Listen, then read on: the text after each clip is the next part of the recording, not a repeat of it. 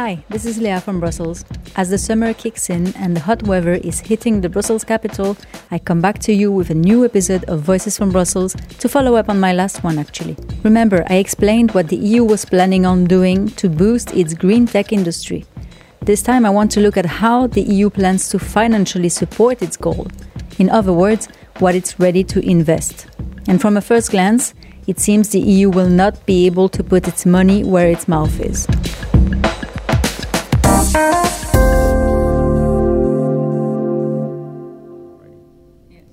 And in terms of amount, do you have an idea, benchmark, Terry, from the Commission to present? I think upwards from 100 billion would be great. This was Philippe Lausberg, policy analyst at the think tank European Policy Center, which is based in Brussels. I met him in March, if you remember, to discuss the European Commission proposal for a Net Zero Industry Act. I had asked him what he thought would be a reasonable amount of money to support the ambitions of the Act. But first, let's maybe do a quick reminder of the package. A few months ago, the Europeans had to come up with some ideas to counter the huge amount of subsidies under the US Inflation Reduction Act, or IRA. So the Commission proposed the Net Zero Industry Act. What we now call NZIA in the EU bubble must become a tool for boosting green technologies production on the EU territory thanks to various incentives. You can find all the information and the debates around it in our previous episode, the one that I mentioned with Philippe Lausberg, among other experts. So we had closed that topic saying that some money was needed to support the Net Zero Industry Act. Back then, the EU Commission President Ursula von der Leyen had pointed at a potential sovereignty fund to subsidize green industrial projects all over the continent. And here we are. The final formula was finally presented on the 20th of June by the Commission. But in place of a sovereignty fund, the Commission proposed a new scheme called Strategic Technologies for Europe Platform, aka STEP. So what's in there?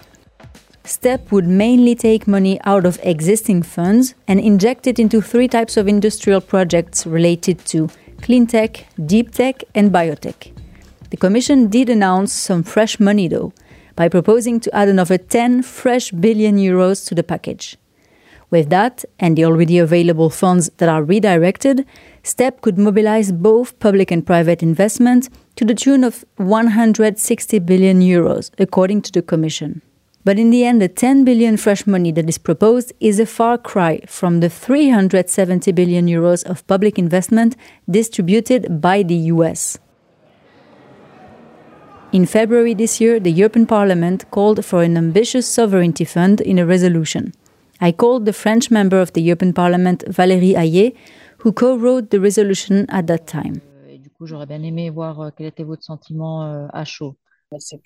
It is way below what we must put on the table in order to really address all the challenges of our autonomous strategy. In the case of the Net Zero Industry Act initiative that only concerns the green industry, the European Commission itself had announced that at least 16 billion euros of public funds were needed to support this initiative. However, it is now proposing a fund of around 10 billion euros, which is less than the amount that it has itself projected for the green tech industry. This echoes Philippe Lausberg's opinion that some 100 billion euros was needed to have a real impact on the EU green industry. On that, I also talked to one of his colleagues at the European Policy Center, Georg Rikeles. He had worked with Philippe on the topic and had also raised arguments for a more ambitious financial tool. I also asked for his first reaction on the announcements.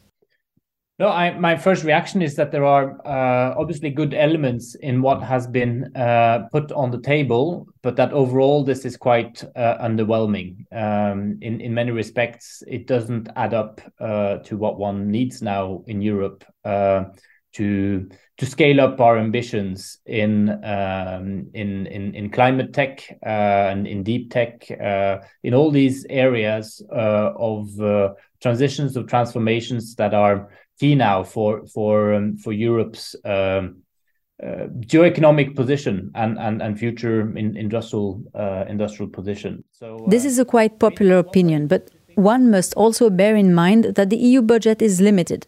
the EU Commission presented STEP on the 20th of June as part of the midterm review of the multi-annual financial framework or the overall budget for 2021-2027. And this was the occasion for the President of the Commission to ask Member States to inject some additional 65 billion euros into the budget. The explanation is that the amount that was initially planned for the whole period has already been allocated to various items, meaning there's no more money for new projects without a review. So we are in a completely different world compared to 2020, when the MFF we're discussing today was negotiated. Of course, this also shows in our budget, this world of multiple crises. The 10 billion euros for STEP is part of that 65 billion increase. The rest of the money would go mainly for migration management and aid for Ukraine. So many complain that 10 billion is not much, as we have heard, but it must be seen in this context. The Commission already needs to convince the 27 member states to approve this 65 billion top-up, and this will not be an easy task. Countries such as Sweden, the Netherlands, Denmark, Austria, France or Germany have already shown reluctance to inject new funds into the budget. The Germans, for instance, would rather play the solo game when it comes to supporting industrial projects. Berlin recently announced that it plans to distribute up to 50 billion euros at national level to help its industry decarbonize. This is where STEP is supposed to play an important role, distributing EU-wide money and preventing that only countries with a lot of fiscal leeway, such as Germany, support their industry. This is crucial for many. I talked to senior economist Sander Tordoar from the London-based think tank European Centre for Reform to understand the potential impacts of one or the other option. Why is this so important to concentrate the support to the industry at the continent level? The Europe's green tech expertise and its success in green tech is not one country. It's sort of the combination of Central European countries that seem to be very good at it. So there seems to be a value chain which is underpinned by the open borders and the sort of integrated nature of the single market. And so you would destroy that or harm that with subsidies if there's too much inequality between countries. Experts, but also MEPs, tend to agree on the need for an EU-wide scheme instead of fragmented national state aids. But what are the solutions to unleash more money than what is currently proposed, while taking into account the limited EU budget? I think you could have been much more ambitious in redeploying, if you want, in taking unspent money, thinking how you could use the loan capacity of the RRF. But in the end, I think the Commission and member states didn't want to go there. I can imagine that there are a number of the main beneficiary countries of the RRF that say, no, you're not touching what has been pointed towards us or been allocated in a way towards us. Let me maybe precise that the RRF that Georg talks about is the Recovery and Resilience Facility. This is the big package of loans and grants directed at member states to recover after COVID-19. So, and of course, it's a much more complicated discussion. So if you're not willing to have that tough discussion with the net contributors, if you want, or you can't, and you're not willing to have a tough discussion with the rest of the member states regarding more active use and redeployment of current pools, well, it's true. Well, then you end up with 10 billion to use and to spend, and that is rather poor in a way. At this stage, it seems unlikely that more money will be made available. Like Georg Riekeles, some member states such as France, Germany and the Scandinavians suggest to better redeploy money instead of injecting more. But even the current midterm review proposal is at risk. On all matters related to the EU budget, the Council, that is to say the 27 member states, has to approve decisions by unanimity. And there is already a big obstacle to that. Hungary and Poland have already said that they would block any approval of the budget until they receive the money from the EU's recovery money. The Commission is indeed blocking those funds for both countries in response to breaches of the rule of law. Therefore, Hungary and Warsaw's position would block the approval process, which is expected to be passed before the end of this year. As for the European Parliament, it will also have to approve the midterm budget revision, but it's not able to propose any change here. So far, members of the European Parliament have shown more enthusiasm than their governments to expand the EU budget.